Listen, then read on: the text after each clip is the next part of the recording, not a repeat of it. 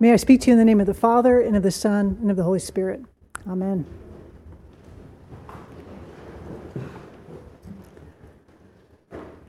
Love your enemies. Enemies, it's a funny word to us today. Sometimes we may think of enemies like a group of people geographically or ideologically. Russia could be interpreted as an enemy. Sometimes Republicans and Democrats could be enemies. More personally, enemies could be inclusive of friends, family members, bosses, co-workers. Conceptually, enemy is a strong word. Here in the Greek, an enemy is someone or a group that is hostile to us, hating us, opposing us, a bunch of negative emotion coming at us to hurt and harm us. For some of us, that definition of enemy might sound like an extreme label that we really don't personally resonate with. We do not feel like we have enemies. For others of us, unfortunately, we have had or are in relationships with people who are enemies to us, hostile, hating, opposing. Remember the last time I was with you in our gospel reading, the church people were filled with rage and tried to kill Jesus. Enemies. Jesus had enemies, and so did those who followed Jesus. It was dangerous business to hang around with Jesus. A part of what is important in this phrase, love your enemies, is to make sure we hear what Jesus is not saying. Jesus is not saying, let your enemies harm you. He is saying, agape, love them. Some of us may think that love means allowing ourselves to be abused, but that is not true. Today, we hear Jesus exhorting his followers to relate to enemies, to love them. Last time I was with you, we saw Jesus leave the place his enemies were. It was dangerous, so he left. He did not let his enemies harm him. Love and self-protection, or healthy relating, existing together. In this passage today, there are two clear directives and a key concept that guides us in loving our enemies, really in loving anyone, in the midst of one particular repetitive word. The repetitive word, no surprise, is love. Love. It is always agape here in this passage, as we saw before in 1 Corinthians 13. And as we saw before, this love is always at the same time both unconditional and committed to truth. The both and of love and truth helps us to have the boundaries for not allowing others to harm us while we love them. The first directive comes in verse 31. Do to others as you would have them do to you. We see here the truth that we really are connected to each other, created to be at union with one another. This phrase echoes Jesus' teaching, love your neighbor as yourself.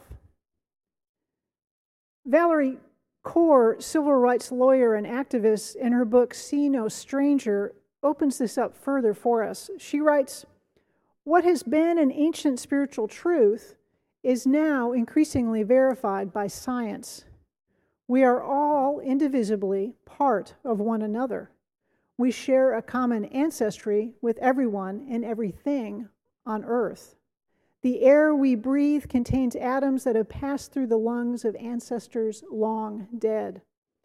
We can look upon the face of anyone or anything around us and say, as a moral declaration and a spiritual, cosmological, and biological fact, you are a part of me I do not yet know.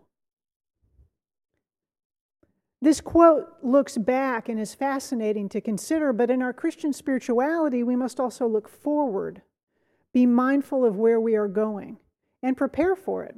We will, in ways that I'm sure will be startling, for all eternity, be at union with one another. Once we are rid of these fallen bodies and free from sin, in glory, this union will be without limitation, forever. We can see very concretely that how I treat you becomes in a very real way how I treat myself. We are connected. My neighbor is me. I am my neighbor. This informs our love of enemy and informs us if we happen to be the enemy.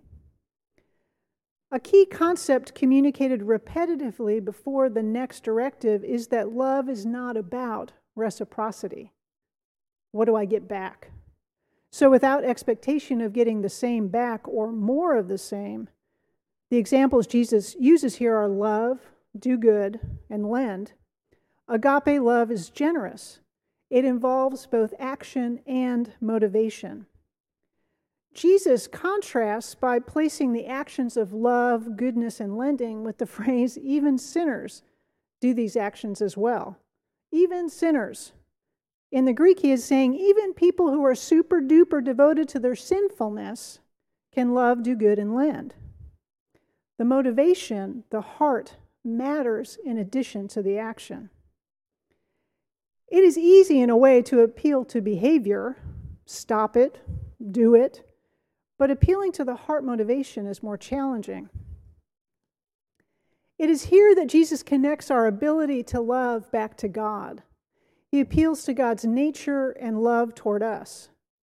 In this second directive we hear, the end of verse 35 and verse 36. For God is kind to the ungrateful and wicked. Be merciful just as God is merciful. If we look at how God relates to us individually, it may motivate us to love others in the same way. It is a really effective way to even the playing field when we might be thinking about what someone else deserves and become aware of ourselves personally and God. What we might deserve but do not receive. But we do receive mercy from God. Mercy. D.E. Garland, in his article on mercy in the Bromley Bible Encyclopedia, captures the breadth and depth of this word. Mercy, he writes, is the deep, tender feeling of compassion that is awakened by the trouble, weakness, suffering, or vulnerability of another in need of help. Let me read that again and think about how God relates to us and how we relate to others. Mercy is the deep, tender feeling of compassion that is awakened by the trouble, weakness, suffering, or vulnerability of another in need of help. Mercy is deep emotion, but in motion. It is feeling and action. God has an emotional response to us, relates to us on an emotional level. If we are to be merciful as God is merciful, we are to relate in ways that involve our emotions. It is necessary to mercy. All of our person engages in this Christian faith as we relate to one another, to God, and to ourselves. A further consideration from this passage, which is interesting to consider, is that in this life there will be enemies. It is a part of our now. We live in a fallen world with fallen relationships, fallen social systems. Enemies are here because sin is here. The good news is that enemies will not be with us forever. In glory comes complete freedom from sin, perfect understanding of one another, unlimited grace.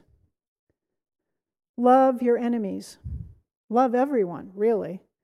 Jesus here gives us help along the way, teaching us how relating happens in the kingdom of God, instructions for relating when it is hard or demanding. We are challenged as we continue to hear about this crazy and amazing agape love. We see it not only in action, but motivation and involving our emotions. We also glean a smidge about this eternal design of connection to one another. May we love with God's love, practice generosity without reciprocity, walk in awareness of our connection to one another, and show mercy, for God shows us mercy. Amen.